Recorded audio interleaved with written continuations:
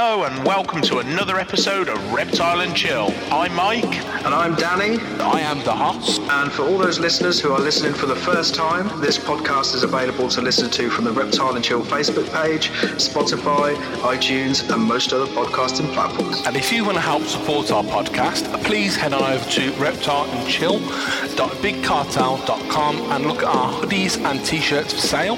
Now, let's get on with the show. Hello. What's up? Mike. Hi. Billy. Yeah. Maya. Hi. Where's your dad? Daddy's gone to the toilet, so we thought we should take over. Because we know more about reptiles than him. Oh dear. So you know more about reptiles than your dad does? Yeah. Yeah, we learn about them at school. Right, okay. So you doing the podcast tonight then? Yeah. Who are you two talking to? Nobody. Excuse me. What are you doing? Nobody. We just done the headphones. Come here. Hello. Hello, Mike. Who's that? Is that Hoss? We're recording on the podcast, mate. These kids, you know what they're like. They think they know better. Bloody hell. Have you done the intro and everything? Stop the podcast! Hello. Reptile and Chill is now sponsored by BloodBallReptiles.com. If you like sustainable frozen food and substrates for your reptiles, then please go and check them out. You need to behave. You need to control your children. Do you know what? Them kids are getting involved. I can't believe that. So, for those listening, me and Mike kind of talk for 10-15, and normally Danny for 10-15 minutes before we do the podcast. Is that what you're saying? Is that what you honestly saying? Let's be open and honest. We talk for about half an hour, three-quarters of an hour sometimes. Possibly. And then we go, right, okay, cool. Right, I want to start, click record. So I mute their microphones, and then I play the introduction track. And then it's my cue to say hello. And what Mike failed to tell me, because I had his microphone on mute, that he'd gone to the toilet.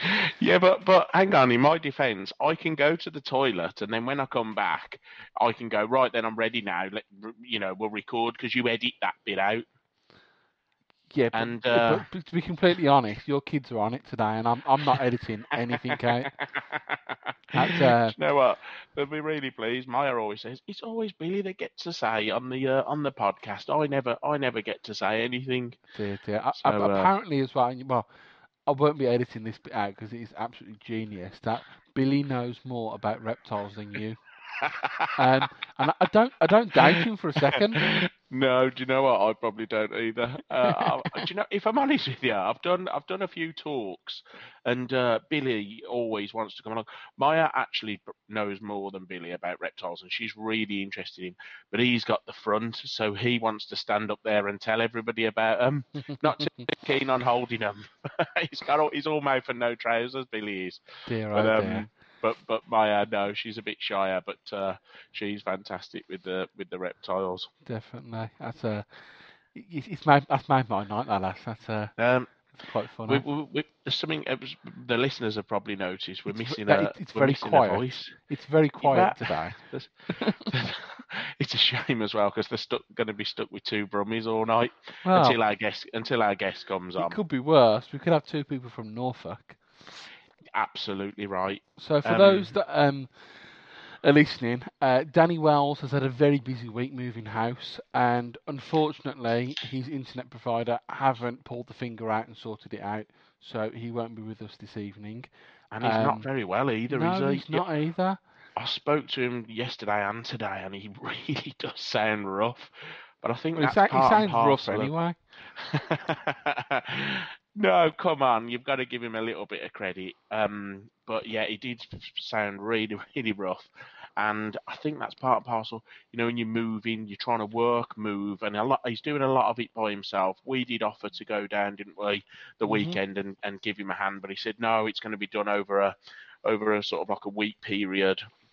and I think it's sort of like got him down. And when you run down, you are susceptible to getting poorly.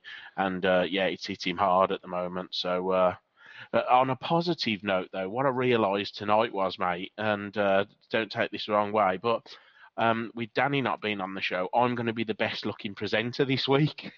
You know what, right? You can have that just because I am confident and beautiful, and I think you need that ego boost. I think you need that. You know what I mean? Just the fact that you've said it means that you're obviously very self-conscious and you need to push yourself forward. I'm fine. I'll be the ugly duckling. Oh, mate, thank you. You know I'll what I mean? take that. I'll take it. Yeah, I mean, I just keep. Well, I'm ginger, so I've got stick all my life. So Well, you're I've got to ginger, take it while I can. and I'm not being funny, right? But your wife, if she catches you stealing her anti-wrinkle cream one more time, you're dead. And not that Sam's got wrinkles, but all women of all ages seem to use anti-wrinkle cream. They're paranoid or something. On a serious note, I don't use anti-wrinkle cream, but since I've grown a beard and the more masculine I look, the more feminine I've become. Now, my daughter took a photo of me the other week, right? And I've got her pink princess towel wrapped round me as I got out the shower, and I was blow drying my beard on my wife's dressing table in the mirror, and she just took a picture, sent it to her mum, going, "Mum, look at Dad. What's happened to And the comment back should have been, Maya, it is a towel, and it is to be used to drying me with. Yeah. There is nothing wrong with it being a princess towel. In fact, I am that manly. I don't care." But then Sam replies going, "Yeah, and have you seen my dressing table? That used to be full of all my products. Now half of it's full of Mike's beard products." Dear, oh dear. So, what Terrible. are you drinking tonight? I am drinking. Oh gosh, I'll give you. You come on. You should know what I'm drinking tonight. Strongbow. Absolutely. But I'm not drinking today. Are you having a night off, mate? No, I've got sparkling lemon and mint Italian style soda. What is that all about? I don't know, right, but it tastes bloody lovely. What is it? Italian? It's mint and lemon fizzy pop. Oh, that doesn't sound good to me. No, it's good. It's definitely good. It'd be better with a bottle of vodka, but absolutely. Beggars can't be choosers. Yes. So, anyways, we have got a Chondro guest on today. Yeah. I think it's absolutely hilarious because we don't keep Chondros, and the person who's not here today, Danny, keeps Chondros. I know. He's not on. The one that's going to have the knowledge and be able to talk to her and ask the questions, and he's not here, is he? Well, I suppose it means that we get an edge in, we get a word in edgeways, because normally when, say for instance, we have a carpet python person on, you kind of get all freaky. Wow. Me and Danny, you just get there going, Well, you say this, but Danny's got carpet pythons and he's got GTPs and he's got quite a vast collection, Danny has, hasn't he? And it's quite a diverse collection. But last week, when we had Scott on, I was conscious that he was really, really quiet. And I was thinking, obviously, it's, not his cup of tea, scrubs and carpets and this and the other. And I thought, well, he has got carpets, but no, a lot of talking. And I think even at one point during the podcast, you says, "Danny, you still there?" And he's like, yeah, I'm here. I'm just listening intently. Now, I want the listeners, because I'm very, very honest, to know that my phone is on aeroplane mode so we don't get any feedback. So I went through and I was a little bit concerned about Dana. And after doing sort of like, it was quite a long show last week, wasn't it? It was two and a bit hours, nearly 2.5 hours. And at the end of it, when we said we always have a chat with the guest at the end and sort of like we say goodbye, and I switched my phone, the aeroplane mode, off my phone, and all of a sudden, ding ding ding ding ding ding ding ding ding ding ding, I had a million messages, and Danny was having a massive debate with Luke and Zach on the WhatsApp group, and I thought, the cheeky git. Save your debate till another night. The only one night we were recording, and he's debating away with them. I'm not angry with Danny, because Danny is a very nice person, and he's easily led sometimes. So it's totally the fault of Zach and Luke.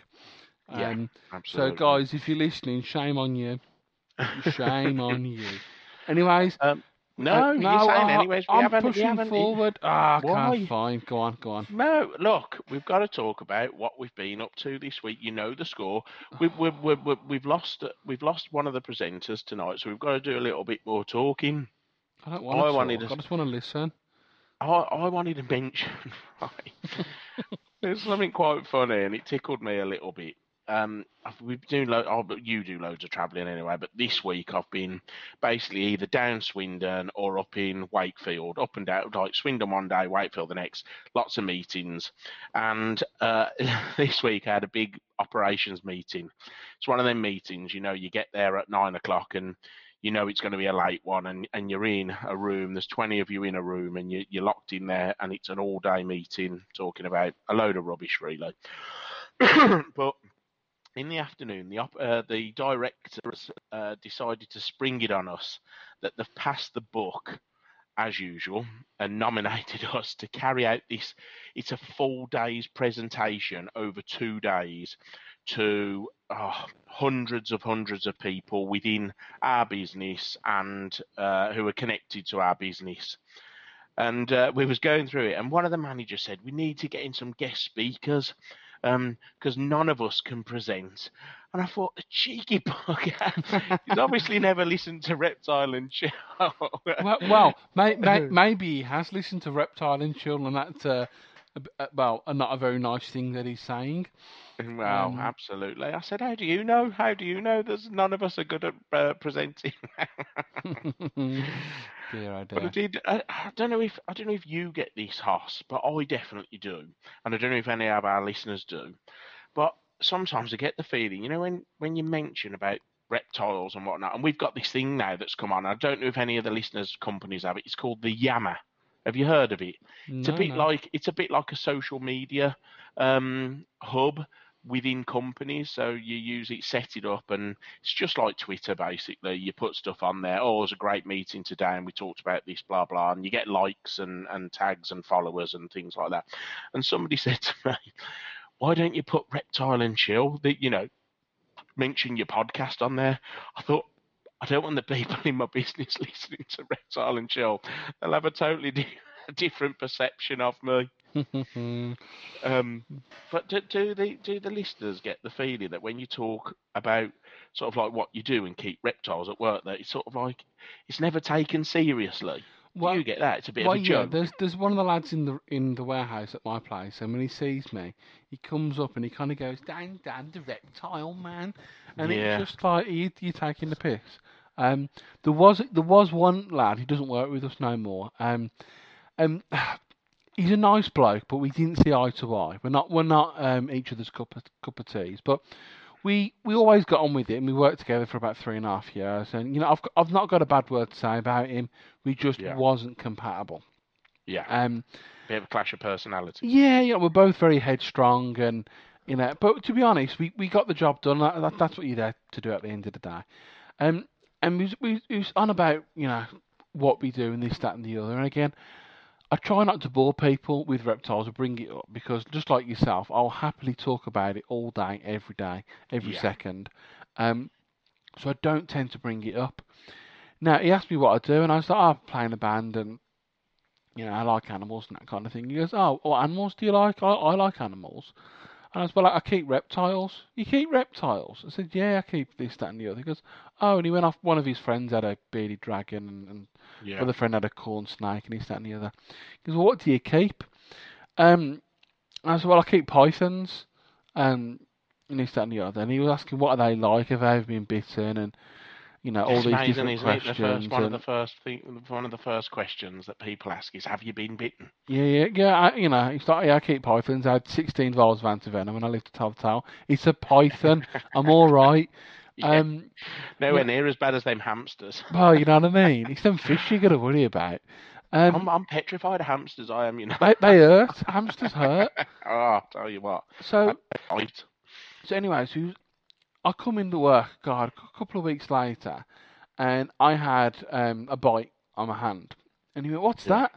I said, "Oh, I got bit by one of the snakes," and straight away he was like, "Oh, bloody hell, did you go to hospital? Did you need antivenom?" It's like, "No, pythons, I'm all right." He goes, "Well, why did it Oh, bite you?" lovely. He goes, "Why did it bite you?" And I was like, "Oh, the thing's a spanner." He went, "I wouldn't allow a snake to bite me. I'm too quick."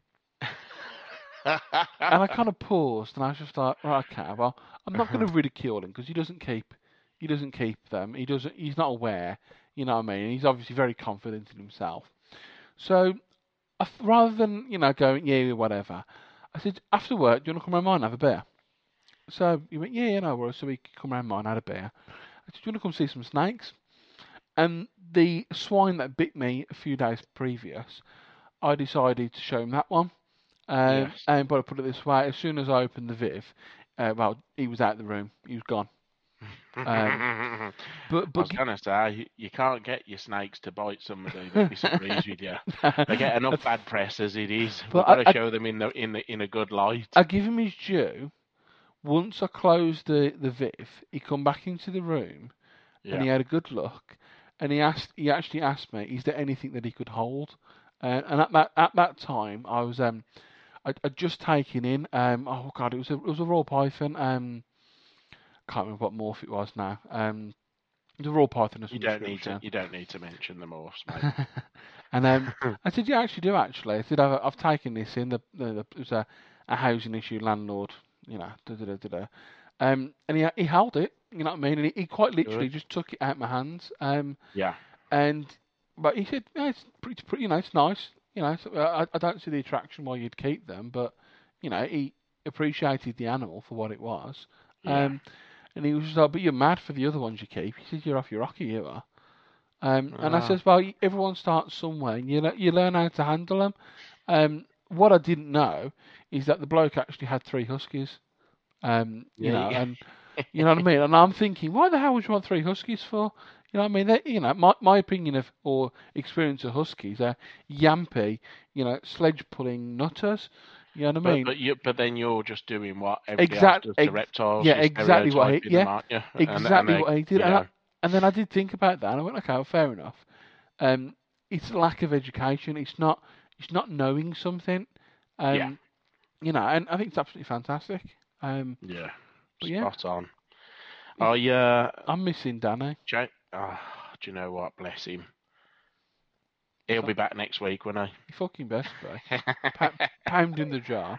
I wanted to mention that I put up a post on. Well, actually, our beautiful Danny put the post up for me on our community page. As I'd been speaking to you guys about that, I wanted something different. Quite recently and for quite a long time now, I suppose I've only really had sort of like carpet pythons, Brazilian rainbow boa, but really, I haven't kept anything unusual or different to that. You've always kept boids, haven't you? It's either pythons or boas. I have, yeah. I mean, when I was younger, I'd kept a sort of like colubrids and northern pines, your corn snakes, rat snakes, king snake. But recently, especially since I got back into the hobby, that's for sure, all I've had is carpet pythons, and I really, really want to sort of like learn a little bit more about different species. And I know I said, like, when I get the reptile room, I'm going to have different. I'm going to go down some different routes. I think it'll be good for me, but there's so many beautiful reptiles out there. Why shouldn't I? Do you know what I mean? And learn more about different species and get to know them. So we put up a post, and I just wanted to say thanks to all the listeners, because everybody's commented. And I mean, I saw a post a while ago now about it's one of the mangroves, a Boiga dendrophilia. It was a divergence one. It's like a blue. It's got like a blue phase. Absolutely amazing.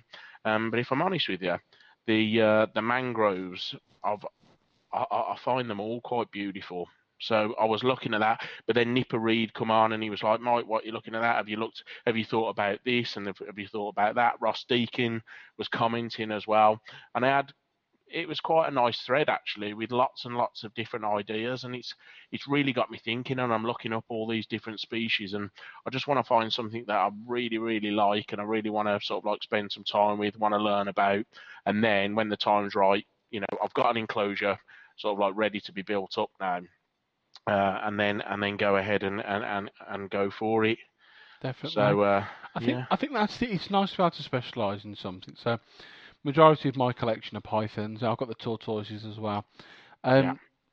But as of next Wednesday, all my vivs will be full. Yes. What I'm then going to try and do is get into some frogs and some little lizards and that kind of thing, and kind of break away from what I'm doing. Not to sell my pythons, but just try different things, learn more, because with the pythons, okay, not with breeding maybe, but the general keeping of them, I kind of understand what I'm doing now with it. With the tortoises, I've kind of like, okay, I've done the research in that. They seem to be doing pretty well. And they tend to, once you've been doing it for a long time, they tend to sort of like, and take this the right way, look after themselves. You go through the motions of what you do to keep them, with the way that you say keep for them. instance, temperatures and humidity and that kind of thing, I don't have to panic as much because I can quite literally put my hand in the enclosure and go, oh, it's a bit dry in there. Spray that, I need to boost that humidity up that bit, or give it a good soak. Let's get the substrate, and let's get that moisture back into the air.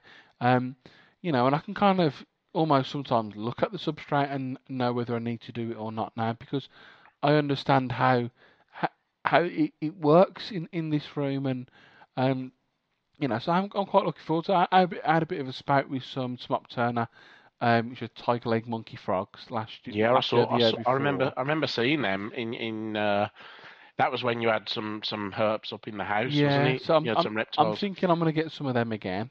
Yeah. And I've never kept dart frogs. I'd really like to have a go at that. I really want to.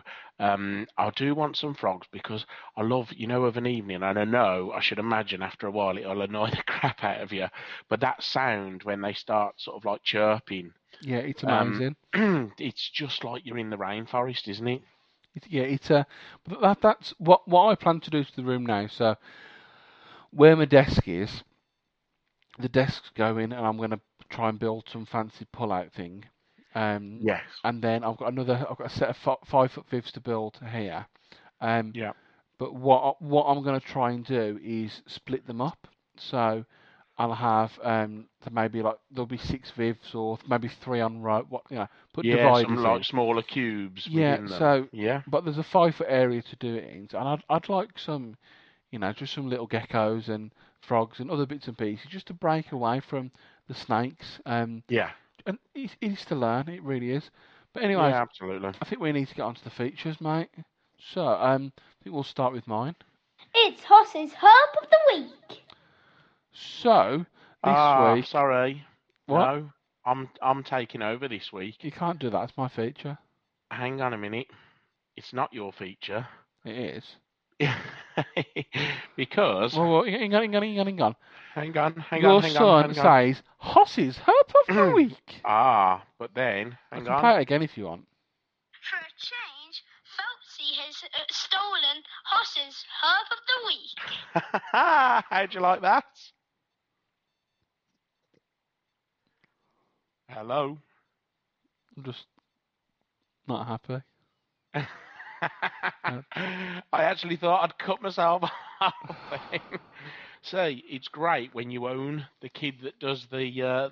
For a change, Phelpsy has stolen Hoss's Herb of the Week. See, when you own the kid that does the links, I can do whatever link I want. What? Can I just say, you don't own your son. I do. He's his own person. Well, not until he gets a full-time job when he's 16 or 18, mate. I own him. So, this week's Herp of the Week is going to be... It's going to be what we was talking about. The mangrove snake, gold-ringed cat snake, or by no more name, Boiga dendrophilia. Can I just say something? You didn't stumble once on that. Herb of the week is about me fudging shit up. What a poor effort. If I'm honest with you, when I was about 16, a friend of mine had two, male and a female, and I was holding one in one hand and one in another, and they were DWA at the time, and the female slipped out my hand and started chewing on my finger. I was young and stupid then. I'd had a little bit to drink, wasn't in control of what I was doing, and my friend at the time, who shouldn't have had them, really panicked, and he was like, "Oh my God, Mike!" and he squeezed my finger to death. He was like trying to get if there was any venom in there. If I'm honest with you, I think he did more damage squeezing my finger. I did feel a little bit poorly for a couple of days, but nothing major. Just a bit down and sort of like flu-like symptoms for a couple of days.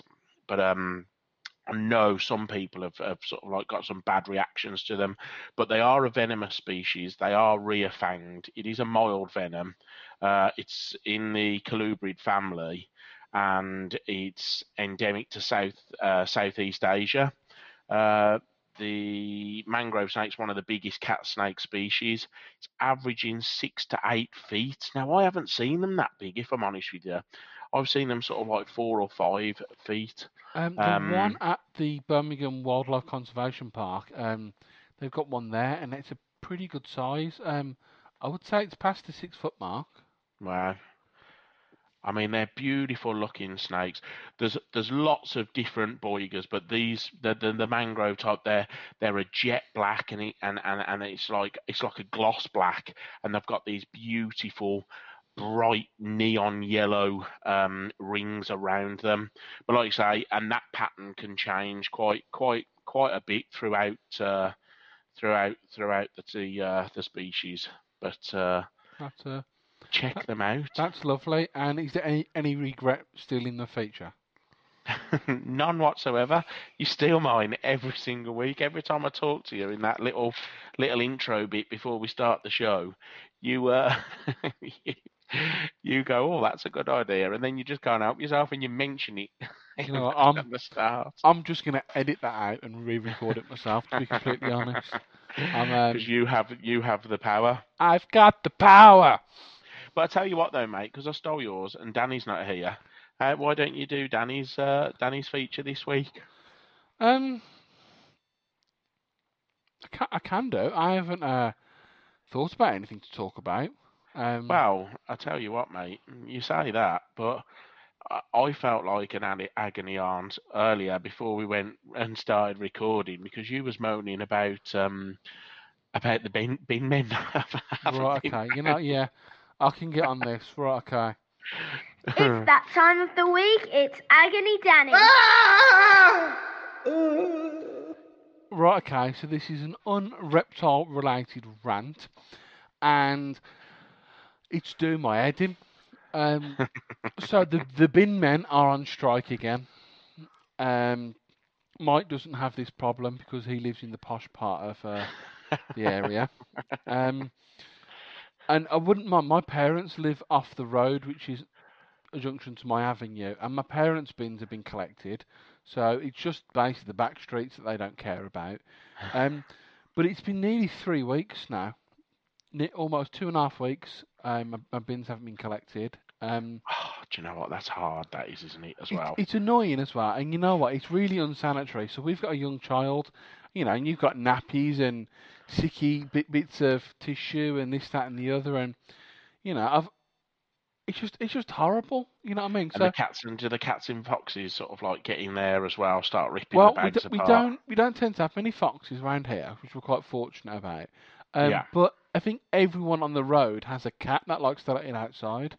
There's just, honest God, like, you come out of the car door and you'll have Hannah's stupid. She feeds them, because like the waves and strays. Yeah, well, they're not. They've all got collars on and stuff, but they're always outside at the front, like always, like rain, sleet, snow. They're always there.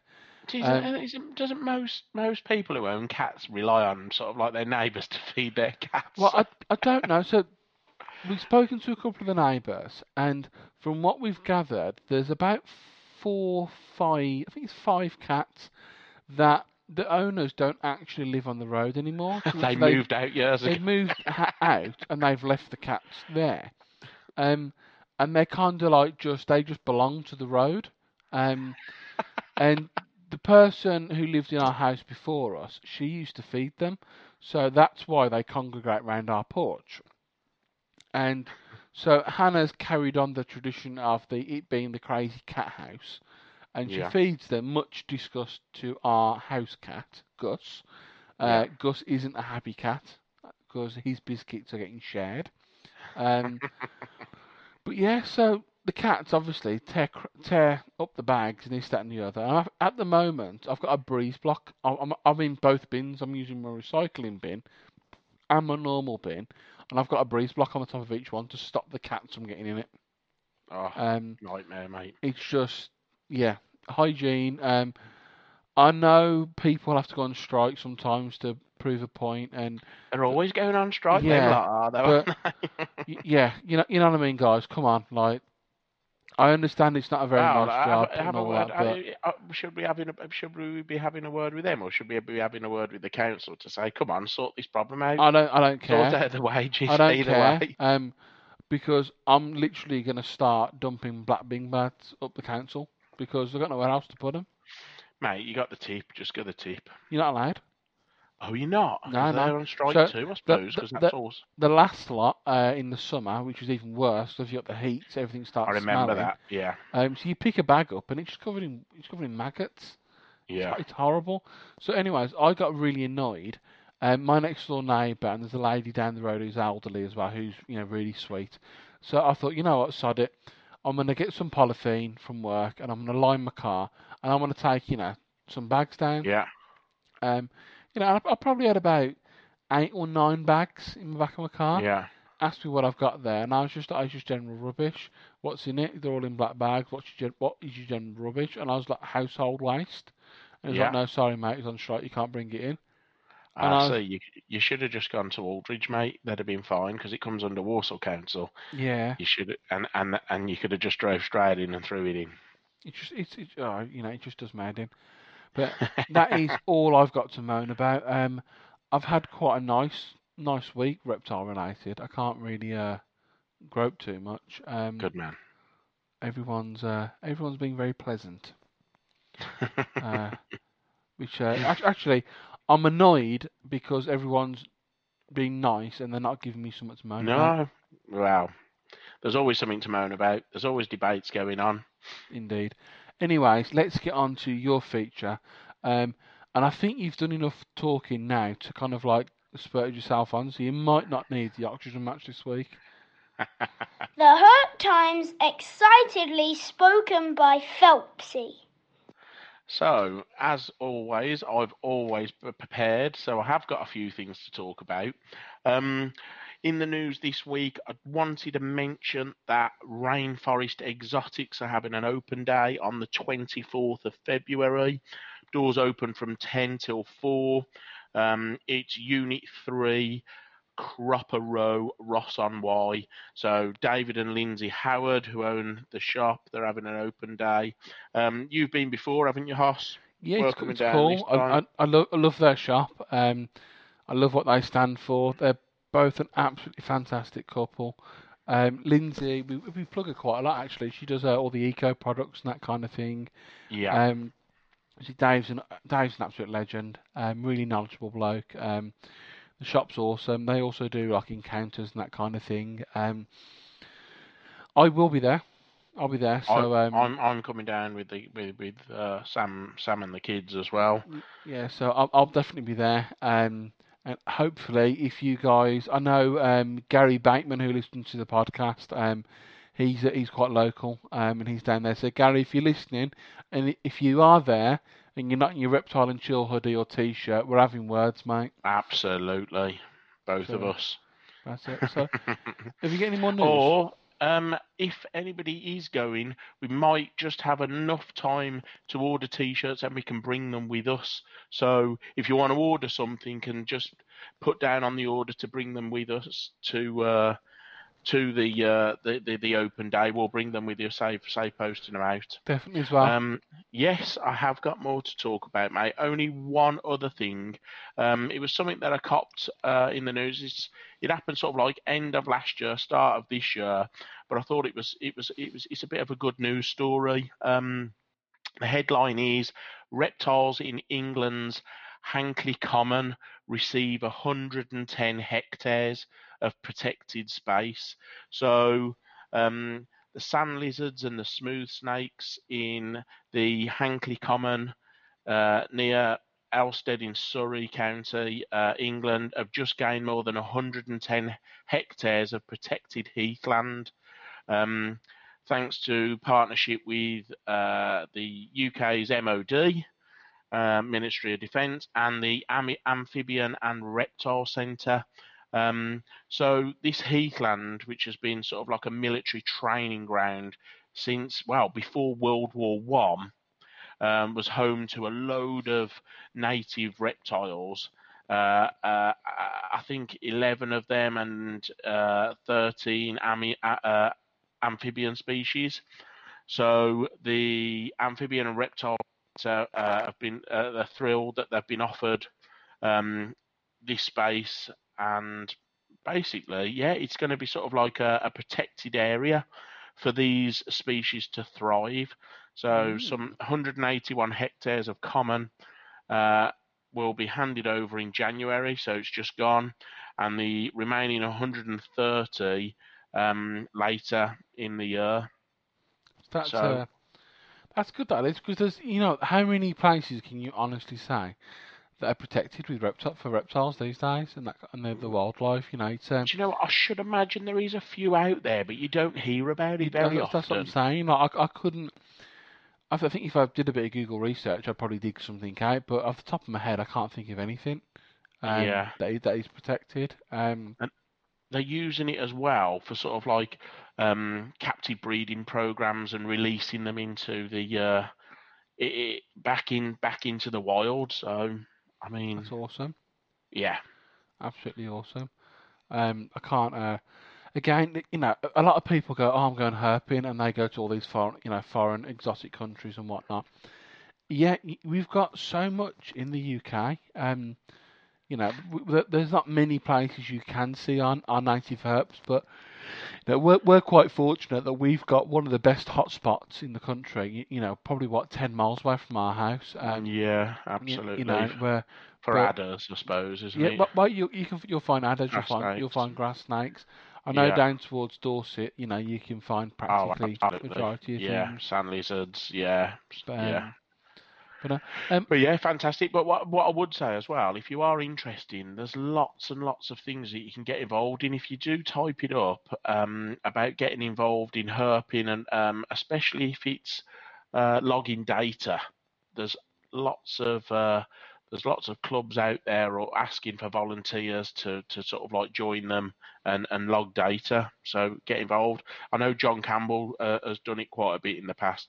Definitely, yeah. This year, we have both said, Hoss, that we want to go out, don't we? And do a little bit. Want to sort of like do some photography out there in the field with our native species. So yeah, hopefully we just need to kind of get the dates together now. That should be cool. Something I do want to talk about as well, and I feel that we really kind of need to start drilling it out now. So, 3rd of August, Carpet Fest. There's going to be a bouncy castle, animal display, beer, barbecue, face painting. If you go on to reptileandchill.bigcartel.com, you'll be able to find the tickets for sale. We are literally a couple of days away from ordering the first Carpet Fest t-shirts. So you'll be able to see, and those will be up for sale very shortly. Now, can I also say, Hoss, as well, they'll also be able to witness a really, really drunk American guy that will be slumped in the corner trying to keep up with us. So Eric Burke, if you're listening, you're dead. Our aim is to make sure that the next podcast that you record, you'll have to literally use a computer to type. But you're dead, mate. And Owen, you might as well stop training. It's not going to work.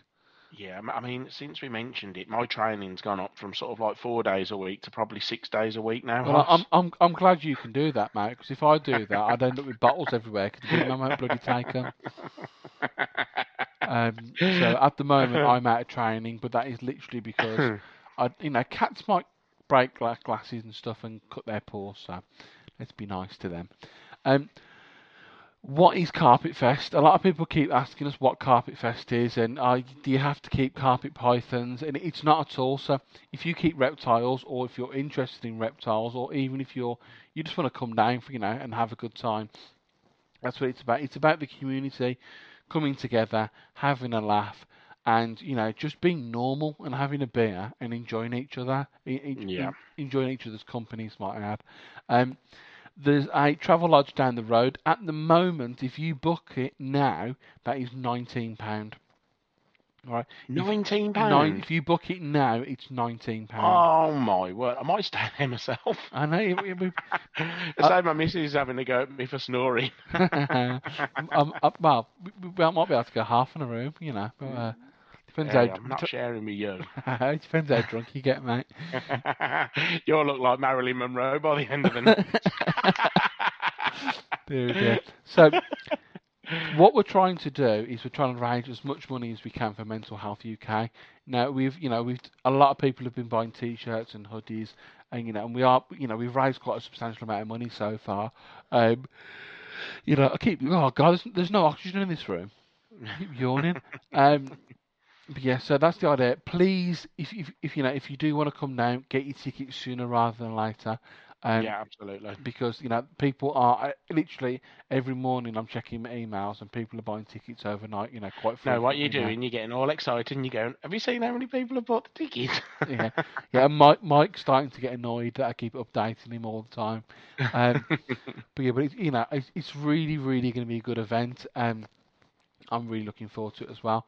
Me too. Also, whilst we're talking about events, you've got Doncaster in April coming up. I think we're all going to be there. Got Ham coming up in March. Yeah, I'm not in Ham. Something I do want to ask our listeners as well. If there are any events or things going on that you are going to, please go on our Facebook group, our community page. If you're not already on it, get yourself on it. And, just let us know what's going on. Or if there's any shops out there that are holding events that you want people to know about, let us know, and we'll give it a plug. Definitely. And if you're not on our Facebook page and you don't follow us on Instagram, please, drop us a like, follow us. Also, recently, if you're not aware, we have started doing YouTube. We're on YouTube as well. So all you need to do on either 3 platforms is type in Reptile and Chill, and we'll come up. And that's about it. I think we should get our guest on, to be honest. I do as well. Lisa, I just wanted to welcome you to the show and apologise massively for your shit internet connection. No problem. I don't know whether it's my rubbish internet connection or it's Scottish wanting to divide us from us even further. It's that one. Yeah, just to let you know, this is what Mike does. So the last time we tried recording a podcast and Mike was having technical problems, he blamed the pikeys that live in my area stealing his internet connection. There's a theme of dishonesty here that he basically just won't accept that he hasn't paid his bill. Do you know what? I'm not going to pay next month, I tell you, that's for sure. I am having quite a few problems since I've changed over. And I'm not going to mention any names, but they begin with V, and the second word in the title is M, that are giving me loads of hassle. Yeah, so unfortunately, the listeners wouldn't have been able to hear that because you sound like R2D2 again. No, do I? You keep cutting out a little bit. Yeah, not as bad. You're not as bad, but it should be. I think it's when you go off on one. I think it's when you kind of like keep rambling. All excited. Yes, I think you might need to speak just that little bit slower. That's impossible. It is possible, Michael. It's Maybe just Right. a waffle filter. It probably is. You know what? That wouldn't be a bad thing either. Right, okay, so there's something before we get started that we need to ask you to say. Oh, good. Right, go for it. Right, they said purple. Yeah, Yeah, I know where this is going. you right. Go You know, on, you gotta say it. just Purple. say it then. Purple burglar alarm. What was that? Oh, I've not came on here to speak about snakes or reptiles. It's just that it's a piss take this week, isn't it? Right, okay, so we need Purple burglar alarm. right, okay, and then we need also as well. We've had a couple of our listeners messaging, and they need to know where you bought your Motorhead sex toy from. I think we need to clear up that wasn't mine. Well, And it was an in joke that you guys decided to make real life. Don't let the truth get in the way of a good story. Yeah, I'm quite glad that it isn't true, because what we advised was a small bullet vibrator. If you'd have put that thing on top of a hatchling, you'd have shook it to death. You know what? And Lisa's right. I knew exactly what she was on about, but I just thought this is too good to miss the opportunity. Yeah, right there. It's a good thing I'm not a sensitive soul. Absolutely. To be honest, if you was a sensitive person, we'd still say it anyway. It wouldn't make any difference. Yeah. Right, It's okay, character building. So apart from being Scottish, Yep. tell us a little bit about yourself, whereabouts you are, and how you got into reptiles. I'm Fife, which is just north of Edinburgh, over the bridge, East Coast. Reptiles, I actually started at quite a young age, you know. I think it's how everybody started catching frogs and tadpoles and being fascinated by them. Yeah, absolutely. My dad made the mistake of taking me into one of these little, back in the early 90s, if you could call it a pet shop, where they've basically got the corn snakes in the aquariums and just a light bulb over them. Yes. And a snake. And I went on and on about it. My mum was a firm no. I got a big surprise for Christmas, and I was all excited about it. It wasn't a snake, it was a barn owl, because my dad was into birds of prey. Oh, wow. Sorry, think, that was you just said then for the listeners, it was a barn owl. Yeah. Yeah, wow. What a beautiful creature. Most people would be really excited about it, but me being a little brat at the time, I was a little bit disappointed it wasn't a snake. I'm like, this thing's got feathers, not scales. But yeah, so that was my first pet. But then later in life, I went into the forestries, and obviously it's not an ideal job to get reptiles. When I started thinking about leaving, and I was sort of settled, I was working out of Faz Lane. I was based up in Glasgow. I started a collection then. Friends with a guy that owned a shop, and we're actually still best mates now, and he still keeps snakes. He's my sort of go-to guy. Ryan Devaney. He had Serpentis Exotics up here before he sold it on. So I got everything from there, and I went from a corn snake to a Dumeril boa. From there I went on to Maclots, Sonoran dwarfs, spotted pythons. I've had white lips, bredals, burms. But when I left the Navy, there was a bit of a relationship breakdown and I had to sell it all up. So I've only recently, maybe the last 4 years, got back into the hobby. And would you say, how long was the break away from reptiles, roughly? A good 6 years. Right, okay. And would you say that previous to those 6 years, and then looking back how the hobby is now, would you say there's much of a difference? Well, obviously most of it is based on Facebook now, and you have your keyboard warriors. There's always been that little bit of negativity. You'd go onto the forums and you'd have guys and girls saying it should be done this way, it should be done that way, instead of saying it should be done what works for you and your animal. But that's more readily available on Facebook because it's at your fingertips. Definitely. Whereas back when I started, like the forums. I'm not going to say the forums and stuff that you went onto. You had to obviously sit down at a laptop or a computer to go on sort of line, so you weren't immersed in it. You had that break to just spend with your animals. Didn't have notifications popping up. Well, yeah, I suppose now it's just like I could be, I don't know, changing a light bulb or something like that in one of the tanks, and my phone bleeps, and oh, someone said this on a group, or someone said that. I can be at work and the phone bleeps. You're constantly exposed to it. Yeah. I'm quite surprised on sort of like how you keep in touch with everybody because you do, Dan. You'll pick up on everything that goes through sort of like all the reptile forum pages and whatnot. Where I'm totally oblivious because when I'm at work, I can't have any sort of like notifications popping up and whatnot. And I suppose I'm out of the loop a little bit, and then there's too much there for me to even catch up after. Yeah, I suppose. See, I drive for a living, so obviously, as I'm driving, I can't. Obviously, I don't respond. But what I do is when I pull over, I'm taking that rest period, and I've got 45 minutes where I've got to go. I can sit and go through things, and then, I don't know. It works for me. But the cons of the way we all communicate in the hobby now, being on Facebook, is yes, it is everywhere. You can't even go and talk to your aunt on Facebook without coming across reptile stuff. It's always on the news feed. However, what I think it has done is I think it's kind of like up to the pace in the hobby a little bit. So before, you'd probably have to wait a day or two, or even a couple, 3 or 4 days for someone to respond to you on a forum. Because, again, you have to sit down on your laptop or your computer or whatnot.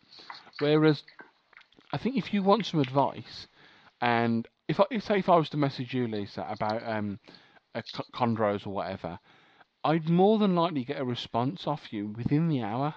Yeah. So I think in the terms of the ability to educate and share information, I think we are currently in the best situation we ever have been. The only problem is, because it's constant, it's so easy to get pissed off with it. I think it's so easy to access the wrong information as well. 100%, but I think that comes down to research and who you're speaking to. Yeah, kind of like just because a person's profile means that they've got X, Y, and Z and they look successful, doesn't mean they are. So I think common sense does still need to be applied. Yeah, definitely. I'm quite cutthroat with things at the moment. If I've got somebody who's just basically really getting on my nerves, it's just a block. I just block them. Yeah. But I think you also need, apart from the internet, you need either one or two experienced people around you that sort of like go, do you know this person? And are they a reliable source? I think that's a massive help. And I know you've had that, Lisa, yourself. Is it Ryan? Yeah, Ryan. Sort of he's been your wingman a little bit, hasn't he? Yeah, he sort of lurks in the shadows and doesn't say much, but he's a wealth of knowledge. Is getting him to open up. I think you guys spoke to him at the show because he had the scream carpets. That's right. Yeah. Yeah. But yeah, once you get him going, he'll rattle off anything. So he went. It was quite funny, actually. Sorry, Lisa, I didn't mean to interject there, but it was quite funny actually because when I met him and I saw the scream carpets that he got, and I go, oh, well, I've got some scream as well. And he's like, oh, I said, but mine obviously from the scream line. Who did you? Well, no, these are the real deal. These are Caspers, and I'm like, yeah, mine come from that as well, that line as well. But it's quite funny because you do get protective over your own animals, like going, hang on, are you sort of like saying that your line's like genuine and mine's not? Sorry. Okay, so going forward, what are you currently keeping at the moment? At the moment, it's the green trees, and I've got a pair of Stimson Pisons. Very nice.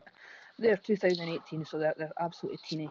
Stimpsons. Do you know what? I love those. They're actually Frank Schofield lines. Wow. Over for Europe. Which, funnily, I got them the day before I actually heard about what happened to Frank. I'm not one to read a lot of books, to be honest. I know you were speaking about that the other week.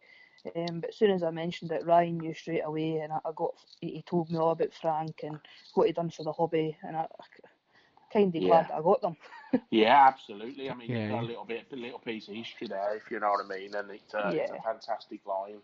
He brought over quite a lot of animals, and if it wasn't for him, we wouldn't be seeing, especially on the python side of things, we wouldn't be seeing half the species we see today. Yeah, definitely. What actually happened is I was at Doncaster, and I thought, I'll go have a walk around, I'll have a look, and I saw these little spotted pythons, and I picked up a female, and I went, she's really nice. What's the nicest male? I'm looking about the table as you do, and Ryan's little lad, Ethan, came in and went, oh, I'm going to buy that because he'd got money, and his dad had said he can get his first pair of snakes. So he bought them from under me. Done ya? Yeah, and they're absolutely thriving. They're brilliant little snakes. Fantastic. Good. And yeah, I mean, they're lovely. And you mentioned your GTPs that you've got at the moment. Yep. And are you still sitting there with a twitchy bum watching them? Well, that's me, and I don't touch wood. That's me coming into week 4 on Saturday, so I've not got too long left. I'm kind of out that first week where you're watching them every day, and I'm a little bit more relaxed. I actually incubated Ryan's eggs last year, done a sort of practice run with the incubator. He very kindly gave me a clutch to incubate. So I know incubator's good. You know what that fantastic feeling's like then? When you see when you see some little slits in the eggs and you see some little heads pop out. Oh yeah, I was high as a kite when I saw them last year. But when I saw the eggs, I was actually working away, and I was like, I really hope she drops at the weekend. She better drop at the weekend. And I purposely didn't go out drinking on the Friday because I was like, she's going to drop if I'm hungover. Yeah. I was actually Sounds low, isn't it? I was lying in bed and I was talking to a couple of the Green Tree guys on Messenger, and they're like, have you checked them? Have you checked her this morning? I was like, nah, I checked her about 3 o'clock in the morning when I got up. I came back to bed. Oh, you better go check her. I went and checked her, and there she is, sort of half coiled round this clutch of eggs. Ryan's phone must have been going ding dong for about half an hour because he did not pick up. Bearing in mind, this is the first ever clutch eggs that I've produced myself. I mean, that's quite a nice thing as well. That it's not just your standard sort of like, I don't know, GTPs are tough to breed as a rule, and you've done it first off, so that's fantastic. I think it proves as well. It doesn't matter what you're keeping, and there's this horrible stigma about you can't have that as a beginner species, or you can't do that. And obviously you kept snakes before you bred but you've kept green trees for a very small amount of time. You've done your research and you've been successful. And the key thing is you've done your research. Absolutely, 100%. Apart from going to the hots, I don't think there's a snake where you can turn around and say, don't have that. Apart from the larger species, obviously it's not a great idea to go out and buy an 18-foot snake if it's your first ever reptile. Yeah. But with regards to the smaller stuff, if you do your research and that's what you want for your first snake, and you make sure you've got that network around you for advice, I don't see the problem with it. Yeah, and you do need that network around you. There is species out there that are very, very hard to keep, and obviously you've got to make sure that you've got everything set up right. But by the sound of it, I mean, you've absolutely smashed it there. And you did send me some pictures, and we'll put some pictures up on the community page of them, and they are stunning animals. Yeah, both of them are captive bred in the UK as well, which that's nice. I've not heard too much. I've been done before, but I've not heard anybody come forward. Can I ask, are they English captive bred or Scottish captive bred? English. Just saying. One of them got from Malcolm Dix, and the other was Steve Dennis, who has sold up his collection. When I bought her, I had originally decided I was going to buy the rack because I already had females and males there. And he's like, look, if you take the rack and you want her, I'll do a deal for you. And he caught me when I was in the casino, and I was quite drunk. and onto it, and did you won a little bit? I think I won something. I was up £8. Oh, there you go. When you're up, you're up. Let's go for it. I bought her drunk in the rack, and it's probably one of the best drunk decisions I've ever made. Yeah, we don't make many of them, do we? But No. But that sounds like a fantastic fun. Okay, so what chondros have you, or green tree pythons have you actually got? What localities are you working with? To be fair, I've got a few outcrosses. So I've got so the males, I've got an Aru Sarong, which is the one that I've paired. He was a red Neo, so I've paired him with what was a red Neo. I'm hoping both of them have got quite a lot of underlying black through them. I'd quite like to see that come out. I mean, going off track a little bit, for me, we've got guys in the UK spending thousands of pounds on these designers, which is basically, with green trees, you don't have morphs as such. It's bloodlines and how they look. You breed them for looks. The guys are putting designers to designers and getting a designer. For me, it's more interesting if I hit the jackpot and put a normal looking snake and a normal looking snake together and get something really nice. Yeah. So the Sarong, and that was when I do Cyclops, and then I've got the Bayak Cyclops. I've got 2 Vinsky animals up here. Well, one's Rhines, the male's Rhines, which is actually, I think, the nicer. And I've got a pure Bayak, well, as pure as you could. Obviously, unless you go and pick it out of its natural habitat itself, you're taking it on the seller's description. Yes. And I've got an Aru of female sat there, and I know the wife's going to listen to this, but I've just went and bought another pair of Aru for Europe. Right, but Hush, you gotta do something with this podcast so that the other halves can't hear sort of like some of it. but it's fine because Lisa's bought them, but I'm looking after them for her. So we've been through this before. This is how it works. Yeah. People buy reptiles, I look after them, and then your other half doesn't. Just stop. Did you not just hear Lisa say then, her wife's going to be listening to this, do not give any of the tips away what we do. People are buying them for me. That's what it is. I was looking for a male, and the pair came up, and the captive bred by a guy over in Denmark, and I was like, I'll go for it. So I did. So they'll be coming up on the run in March sometime. So I've got between now and mid-March to fix my garage conversion out. Brilliant. You'll be fine. And you spoke about your other half there, Lisa. How is she with the reptiles? Is she interested in them? Can she take them, lead them? I know mine is sort of like she puts up with them. It's not a massive passion of hers, but she can see why I enjoy them. Yeah, she had a cresty, she had some milk frogs, which turned out to be mine, and I started looking after them. She can look at them, think they're pretty, but that's about it. Yeah. Although, because I was away with work, I was getting her to check on the eggs for me, just take pictures and send them to me. And if there was anything wrong, I could ring Ryan and he could shoot up and fix whatever the issue was. Yeah. So she said to me she feels quite invested in them. Yeah, absolutely. It's funny you say that because when I got my albino Darwins, my wife was like, no chance. And then when I said, oh, look, it's a steal, and I showed her how much they're worth and how much I was getting them for and how much the babies could potentially, and that was the selling point to it. If I breed these, look what the babies are worth. She was like, oh, actually, I don't mind you buying them when you can see some benefit. What she's going, and I don't mean in the sense of turning snakes into bags and shoes, but she's going, that would pay for a new Louis Vuitton handbag, that would. She was absolutely turning snakes into shoes, I can guarantee you that now.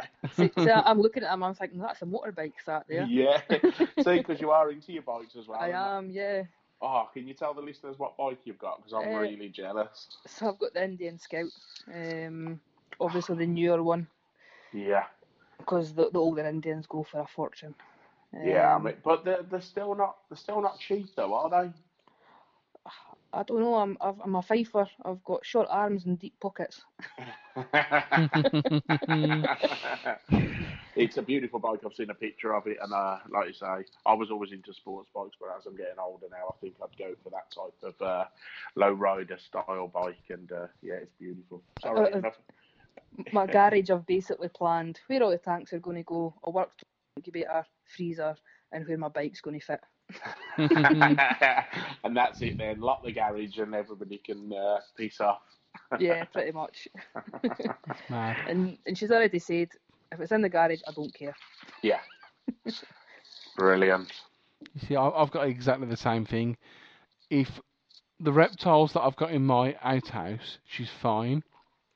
I can do what I want down here, as long as they don't venture into the house. Now, the problem is, eventually they are going to have to go into the house. And well, you're already working on that. You're using your she's almost 6 months old. Yeah, so you're using your 6-month-old daughter as a sort of like a levy, aren't you, to get them into the house already? She's absolutely. I said in the last podcast, she's absolutely obsessed with the fish at her grandparents, and my old man's kept fish for years, and I started with fish before I got into reptiles, and Naya is absolutely obsessed. She just stares and stares at them. So I think the same mesmerising effect would happen with a tank full of little tiny geckos or some frogs or something like that. Well, you guys saw the photo of my nephew with the green tree. That was absolutely fantastic. That was. He was calling them and knocking on the tank to get them out. I was like, right, let's not do that. Definitely.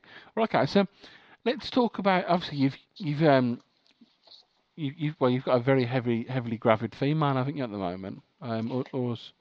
Have we laid yet? No, so I've got the female that's laid, and then I've got the Bayak who is scaring the absolute shit out of all my males. The pairing I really wanted to do with her was an Aru Bayak male that I got for Gary Copplestone. He's got so much white in him, and he's a decent size, and he's I'll just say he's got fanny fright. I might have a gay snake. Well, do you know what? You say that, but I did have a snake who was just a little bit, probably a year too young, and she was all over him. And it was like watching a larger older lady chasing a young stud round Blackpool, and he was wild, and everywhere she went, he was laying all over him. Do you know? He was having none of it.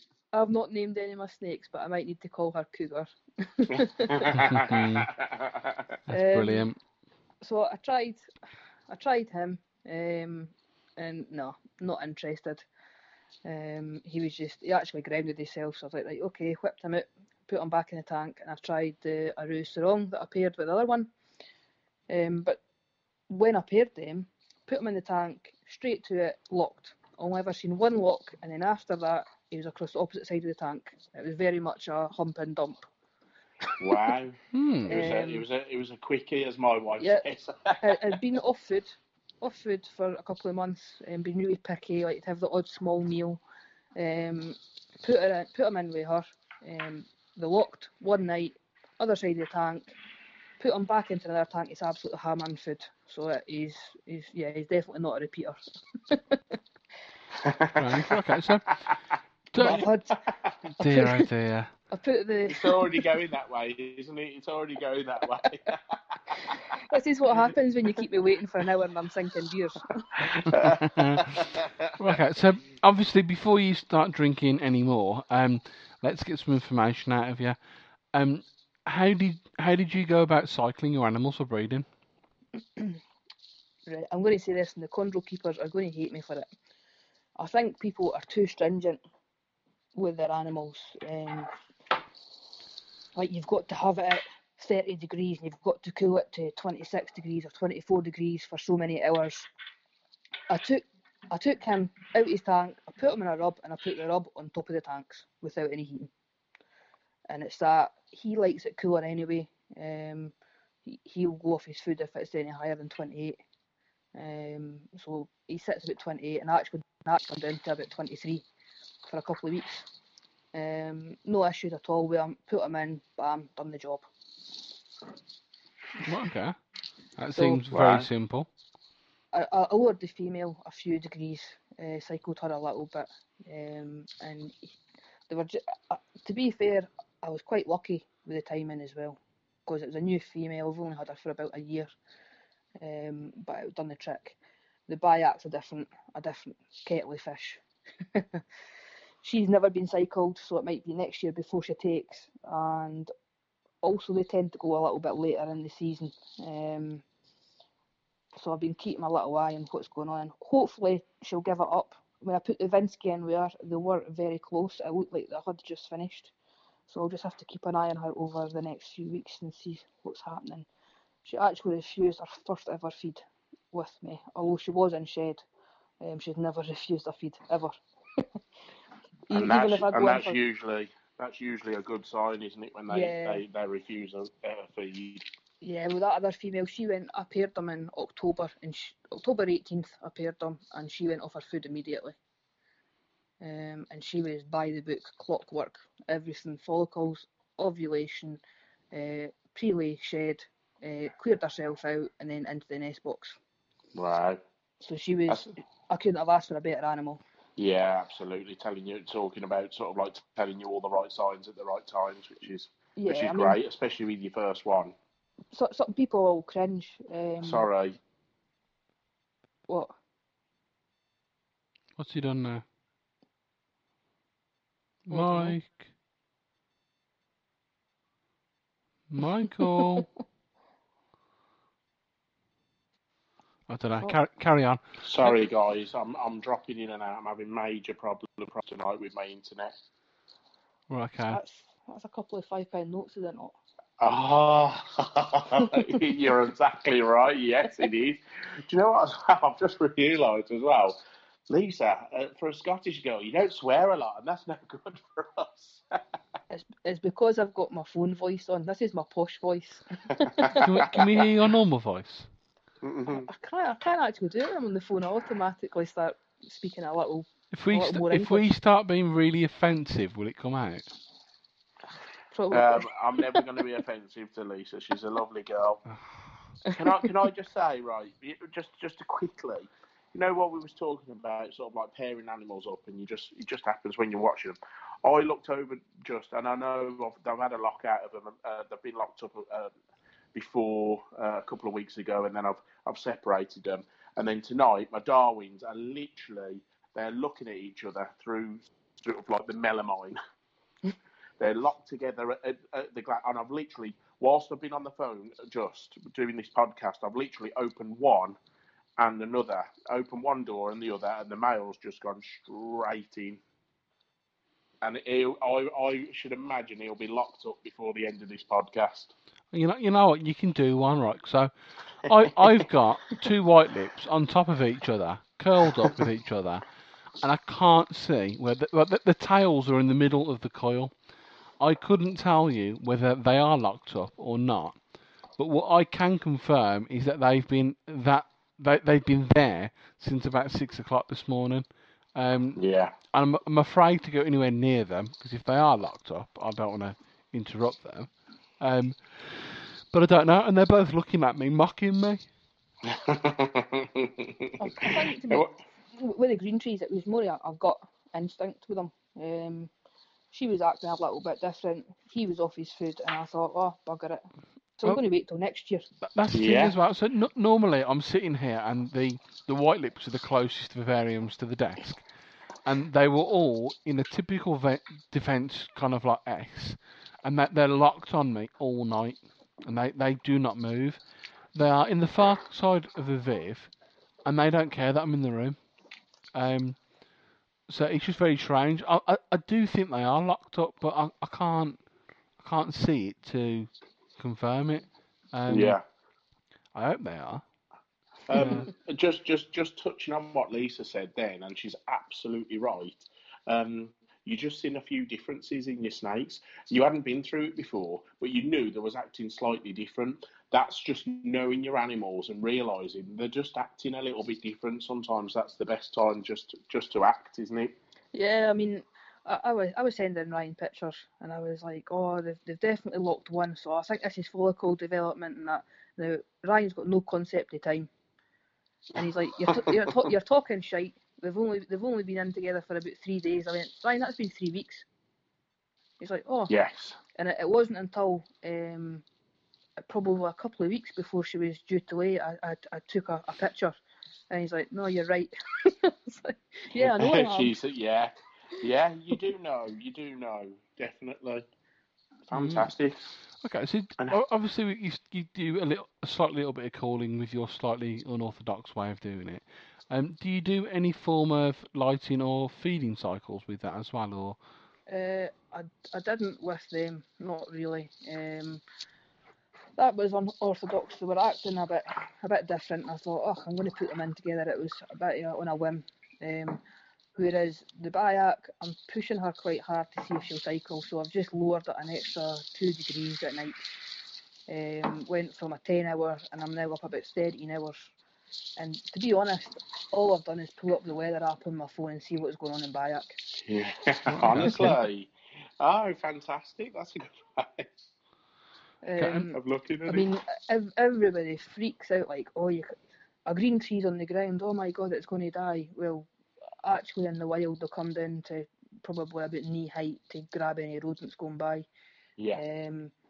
They're not going to sit there on a Saturday night going at 10 o'clock looking at their watch going, where's my bloody meal? You know? Yeah, absolutely. It comes by when it comes by, doesn't it? I mean, I've seen there's people obsess over it, like 2102 green tree python done a shit. 2203 it went back on its perch. I'm like, oh my God, just enjoy the animal for what it is. Yeah, definitely. If you're checking on your animals, you're spending time with them, you'll see the differences and you'll know when's the right time. Definitely. Okay, question for you. When it comes to feeding chondros, obviously, I think from what I've gathered, the smaller food items are preferred. So, what kind of prey items are you offering, and how often are you feeding? Lisa's going to go out a load of rubbish. I'm feeding my large rats, and she's yeah. I think people, because of the risky prolapse and that. Now, obviously, they can prolapse. If you give a Neo, a baby green tree python, a large mouse, it is going to cause issues. But most of it is hydration. If they're drinking, now I've got a couple of chondros that they'll come down and they'll drink for the bowl, no problem. They'll actually, if I go in with the water bowl, they'll drink with me holding it, because they're lazy. I've got two that prefer to drink off their coils. So you spray them and they'll drink off their coils, and you'll see them going around other coils drinking it. As long as they're hydrated, as far as I'm concerned, and I am not giving it a massive meal, they should be fine. I moved my babies up to fluffs as soon as I could because pinks haven't got a lot of bone density or anything in them. Moved them up to fluffs, and I wasn't shy moving them up pre-items, to be honest. My Bayak girl, she's probably about just over a kilo, and she's on medium rats. Maybe every 3-4 weeks. Okay.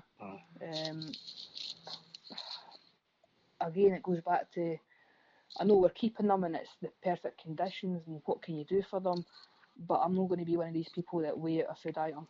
I mean, if she didn't eat that, I'd probably get some other female, even though she'd normally get like maybe 2 XL mice. Yeah. It's not going to hurt. Spot on. I think the most important thing though is anybody that's looking to get them is to get good captive bred animals, and then that way all the guys that I know that keep the animals, like Malcolm Dix, Gary Elliott, Gary Copplestone, they'll support you, they'll help you through it. I mean, I still speak to Gary and Malcolm now. We talk quite often. I went from buying the snakes off Gary Copplestone and Malcolm to breeding them. And they're still giving me support. I mean, Malcolm said when I got the eggs, if there's any issues at all, day or night, just give me a phone. Yeah, and that's the sign of a good breeder. That is. So Yeah. he's sold you some of his snakes, and like you say, he's talking you through the process of you breeding your own, which is absolutely fantastic. Definitely. Definitely. But yeah, food items. It's just I don't think it's any different for the chondros to any other snake. To be honest, I keep referring to them chondros. There's going to be people going off their tits because obviously they're Morelia viridis.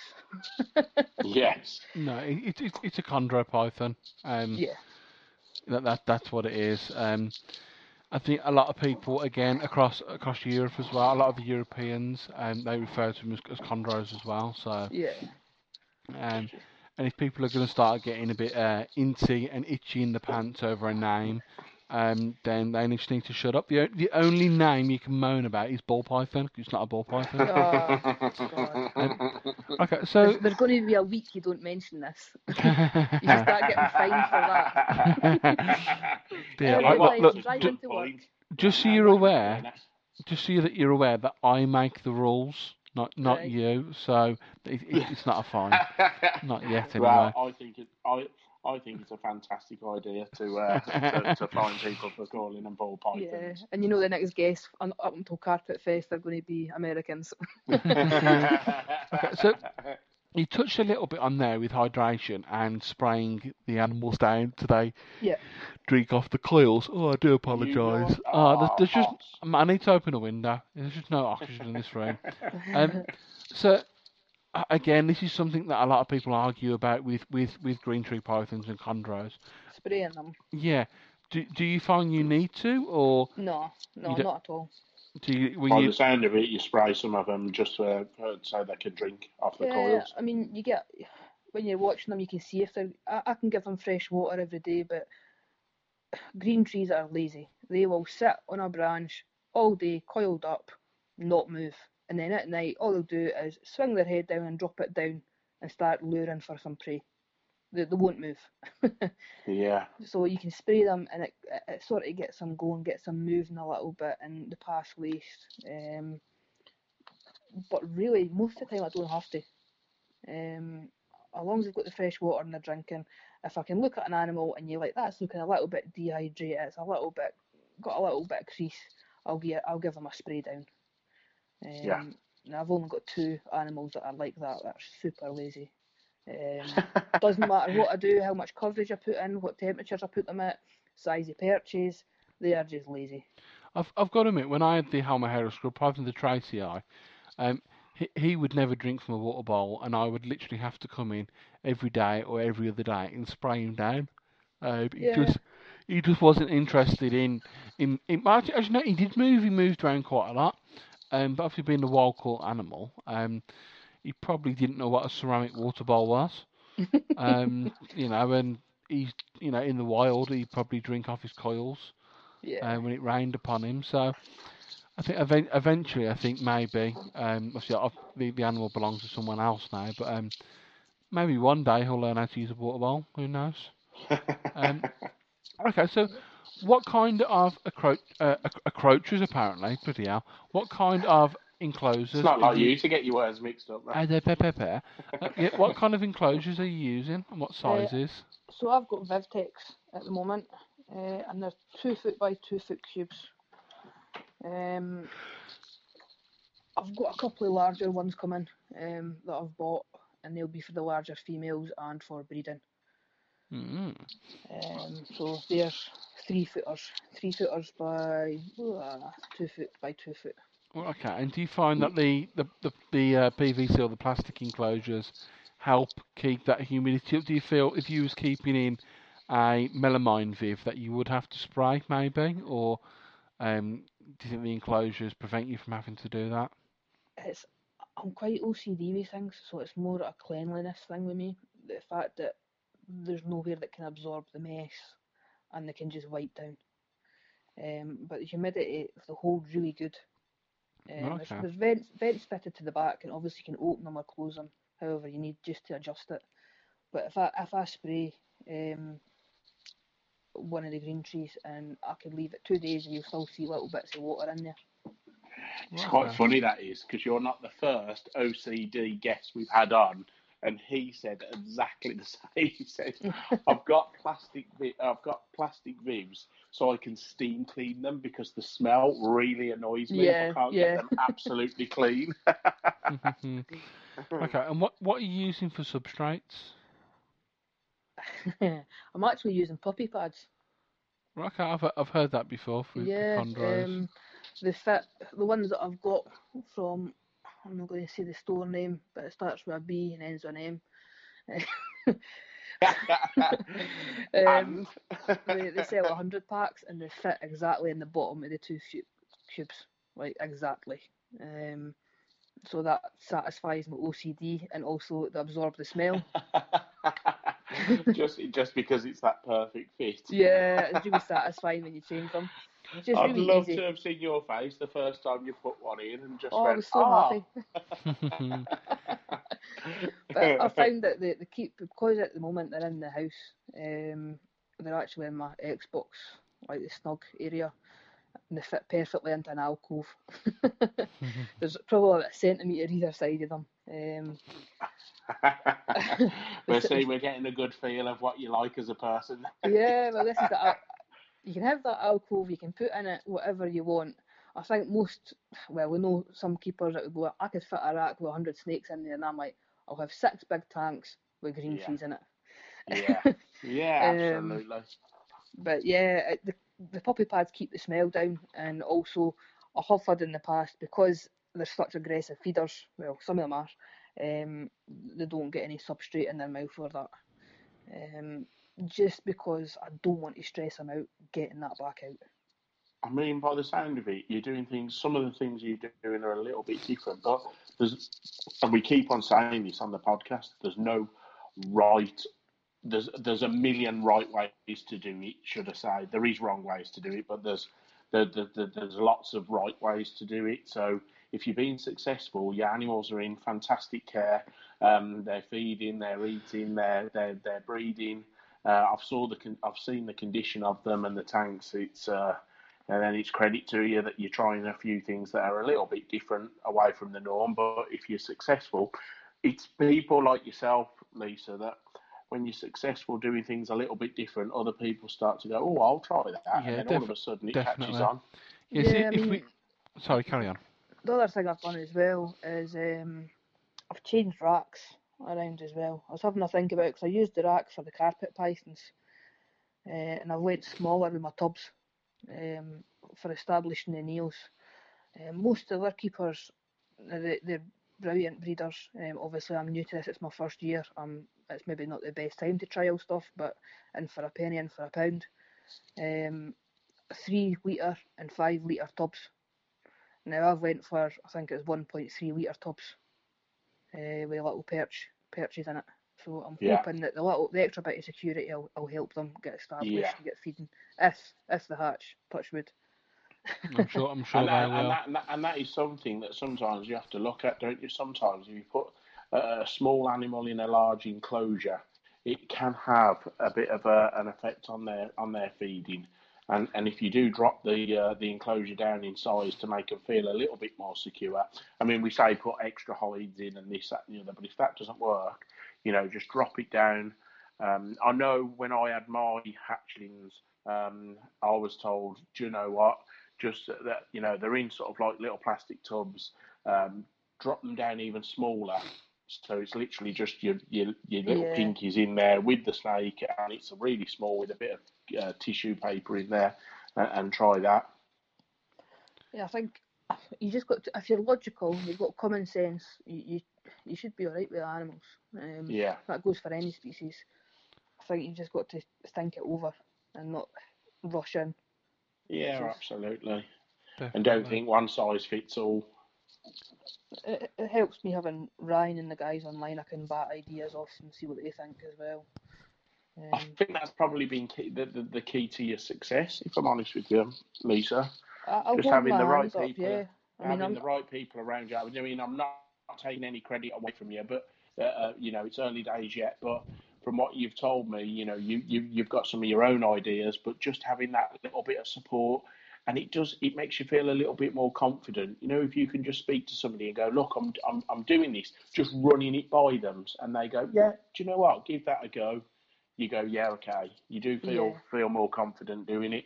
I mean, I'm quite open. If anybody messages me, and I actually say it on my page as well that I'm a hobbyist. I'm not an expert. I've not spent hours on end reading books, researching where specifically green trees come from. I've not done loads of research. I've done it so it's enjoyable for me.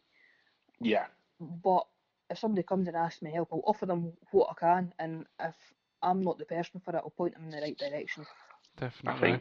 I think, Lisa, the most important thing you could say to somebody who was sort of like in your situation going back a few years is, you know, if you want to go down this route, the fundamental part of it is make sure you've got a bit of a sort of like a security blanket, and you've got people that you can talk to if things are changing. You can ask their advice, and they can say this is the norm, or no, that's a little bit, that, you know, that shouldn't be happening, and you can react either way.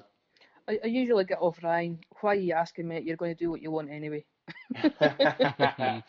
But at least you feel better in yourself because you've run it past somebody. Yeah.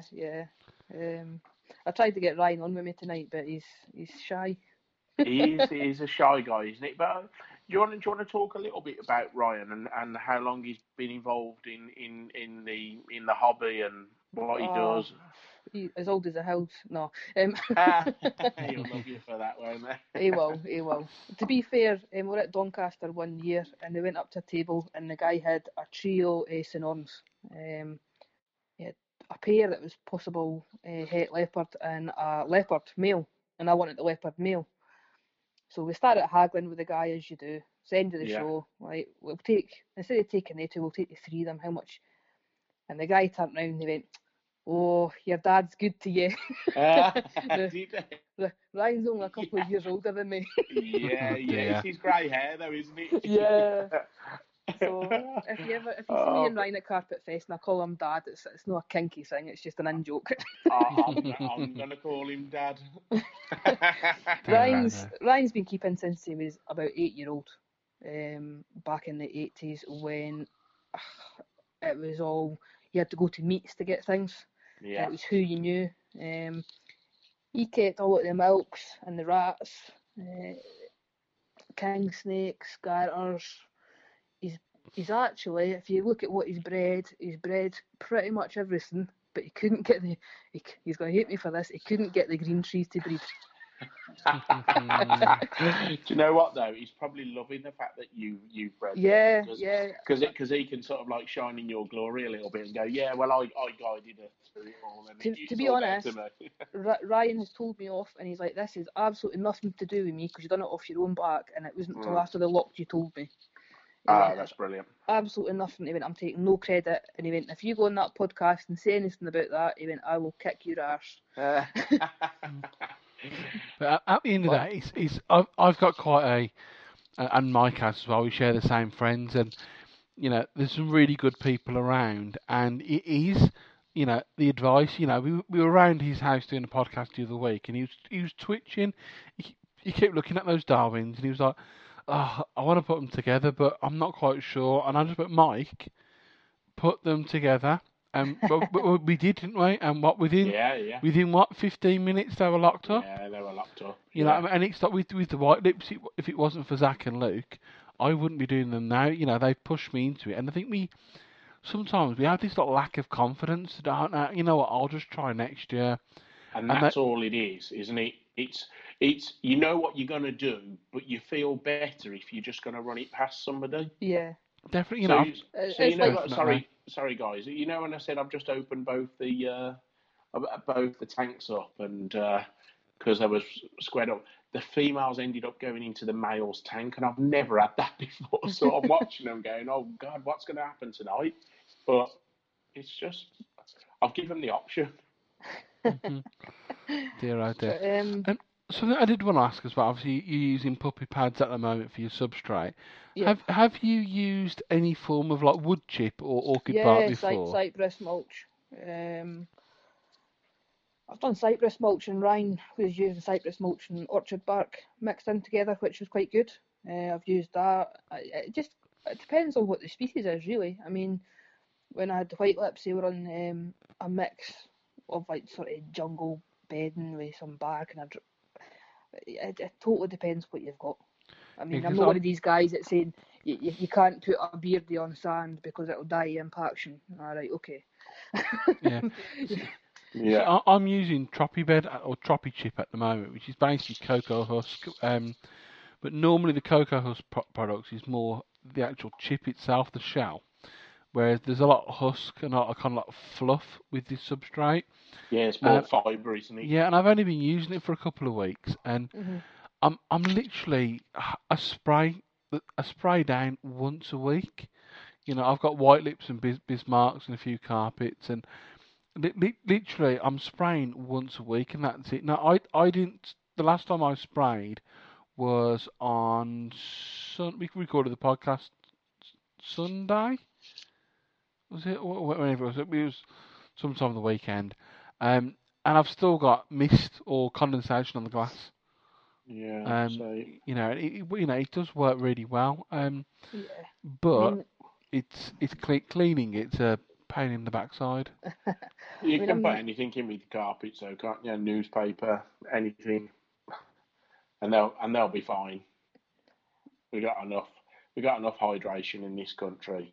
Yeah, definitely. I mean, looking at the weather app, because the pressure's dropped here, it's to be in the low under 950 or something tonight. So I was like, oh, maybe tonight I'll get a couple of pair-ins. Yeah. But it's 93% humidity. Is it? Yeah. See, that's 93%. That's in your tank. No, 90. That's just in the air up here, but obviously that my window and stuff's open. Yeah. I mean, I'll screenshot it and send it to you. Yeah, but see, that's why. I mean, I always say as an average in the UK, it's sort of like 65. You're in Scotland. It rains more. Yeah, it does. Yeah, true. The humidity's so high because it's always raining. Yeah, absolutely. Okay, what app do you use for the outside pressure normally? Just the one on Apple. If you go, it'll tell you. Obviously, if you scroll right down to the bottom, it'll tell you the pressure. I use Android. I'm just quickly looking. I got humidity is 81%. I've got no pressure. What's mine at? So I'm at, instead of 87% humidity, and it's 996, whatever pressure's measured in. Yeah, see, so I mean, and pressure. We've spoke about this before. That's quite a big part to play when it comes to breeding, doesn't it? Yeah, definitely. You know, especially if you can get yourself a storm on the go. I've never ever thought of checking like the Met Office for pressures. I don't even know why I've not done that before. I'll have a play with that later. It's because you haven't got an Apple phone, mate. That's what it is. Oh, well, I've gone off Apple now. Yeah. Hey, I'm not being funny, right? But I was Apple for years, and I wanted the new one. And now you think you're better than everybody else. So I'm not being funny. I've got a Huawei, and it's got the best camera on it ever. Yeah, my sister's got that. It's an amazing camera. Yeah, if it didn't have the camera on it, and if it wasn't as good, the camera, I'd hate it. Do you know what? We use the cameras on our phones more than we use the phone itself, don't we? Definitely. We do, if you think about it. Okay, so I think we've been going on for nearly an hour now, so I just want to push a bit forward. We haven't. We've been going for nearly 2 hours, but because of the stupid Virgin Media technical difficulties I've been having, dear oh dear. Okay, so going back to the substrate that you were talking about, though, yeah. I'm thinking about what I want in this garage once I kit it out, and I want a pair of scrubs. Right, okay, so that was actually my next question. I was going to say, what are your future plans? So I've been looking at the scrubs. I looked at them a few years ago, but obviously getting back into the hobby, I was like, I'll stick with the green trees. But they keep coming up on my feed. And our podcast as well. Yeah, subliminal messaging. So I'm thinking that I'd like a pair, but in quite large tanks, nice display tanks with sort of natural looking, like a slice of the the jungle almost. Or that would be nice. So I'm after. I don't know what I'm going to settle on. Probably the hardest to get hold of. You don't. There's a few nice scrub species out there, and we was talking to Scott Borden last week, and he's got his Moluccans, hasn't he? Which, yeah. Well, I was looking at the Tannenbars, but the Moluccans are just amazing. But obviously they're hard to get hold of. Yeah. See, the only experience I've had with Tannenbars was it's only the one pair, but they were absolutely disgusting. They made my white lips look like corn snakes. Honestly, Zach and Luke, they were horrible. They're probably 6.5, 7 foot. They were just like pieces of spaghetti. There's nothing to them. But they were just horrible. You couldn't get anywhere near the enclosure. As soon as you opened that glass, they were out. But is that something like what Scott was saying last week? Because you've got to give them time because they've got such a high food response on them that you've just got to give them time to switch out of that. Do you think? I don't know with these, to be honest. They weren't my animals. But I'd pop round and your animals, Hoss. But if you're around any animal, it wants to bite you. Oh, there is that. Yeah, no comment.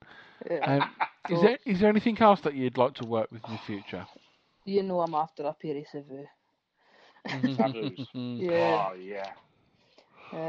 I actually missed out on a pair the other day by Addy, and I was pretty pissed off. But looking back at them, they weren't a textbook example that you'd want in a small collection. If you're going to keep a small collection, you want it to look amazing. So I put the feelers out. I've spoke to a few guys that I know that are breeding them in Europe, and hopefully they'll come good this year. And I'll hopefully get a pair. If you do get a pair and you need some advice, we know just the man who can talk you through the breeding process. I know he's hoarding them in the zoo, isn't he? Yeah, he is. He's a disgusting person. I'm still sore about that whole thing. We're going up there, aren't we, Hoss, in the next couple of weeks? Yeah, with a baseball bat, balaclava and a bag. Hoss, you can't say things like that live. Do you need a driver? Look, Les. The bloke who runs the centre doesn't listen to the podcast. He'll never know. Care. I don't care if anything happens. If there's two guys running in there and they jump on the back of a motorbike. And there's 3 riding off into the sunset, then they'll know it's us.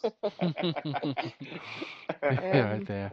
But at the moment, I've not thought about anything else. I'm quite lucky because I have got Ryan as a best mate, so if I want to see something different, I can just go into his reptile room. Yeah. He's got like the grey bands, the Russian rats, ladders, the chain kings, southern pines. Amazon tree boa, obviously Easton has got the spotted pythons that I wanted. Yeah. It sounds like you've got a really good relationship and he's a good mate to have. Oh yeah, we're best mates definitely. I mean we can bitch about the weather right down to snake chat. I'm gutted you couldn't get him on the podcast tonight. What we'll do is when it's Carpet Fest, we'll get him drunk, and we'll just start interviewing him there and then. Yeah. We'll get it recorded. I don't know, because me and Ryan have got we've got our drunk personalities. He's Hank and I'm Harriet, because we can get quite leery. Oh, you'll fit right in. So if you want a proper cut and dry, this is how it should be, and having a rant at people in the hobby, that's us. Oh yeah, we'll get that. We'll get that recorded now. You've said like a Scottish Jeremy Kyle. Oh God, I can't think of anything worse. Right. Anyways, I think it's about time we start wrapping up. Thank you for coming onto the show. I do apologise about Mike's technical difficulties, and thank you for bearing with us. Yeah, no problem. For everyone listening again, thank you for tuning in. Carpet Fest tickets and merchandise are available from reptileandchill.bigcartel.com. If you do want to donate towards mental health, it is justgiving.com/fundraising/reptileandchill.com. If you are on Instagram or Facebook or YouTube, all you need to do is type in reptileandchill.com. I really need to record this so I don't have to repeat it every single week. You over and do over it again. you do it so well though, mate. I know it's just 21 episodes in, you know what I mean? Also, please check out our sponsor, Blood Bowl Reptiles. They're an absolutely amazing company. If you are into sustainable reptile products and frozen food, then they are definitely the people to get in touch with. Apart from that, we apologise for Danny Wells' absence. He will be back with us. Danny. Yeah, we do miss you, mate. He will be back with us as soon as the Norfolk people sort his internet out. Lisa, thanks for coming on the show, and good night. Good night. Good night.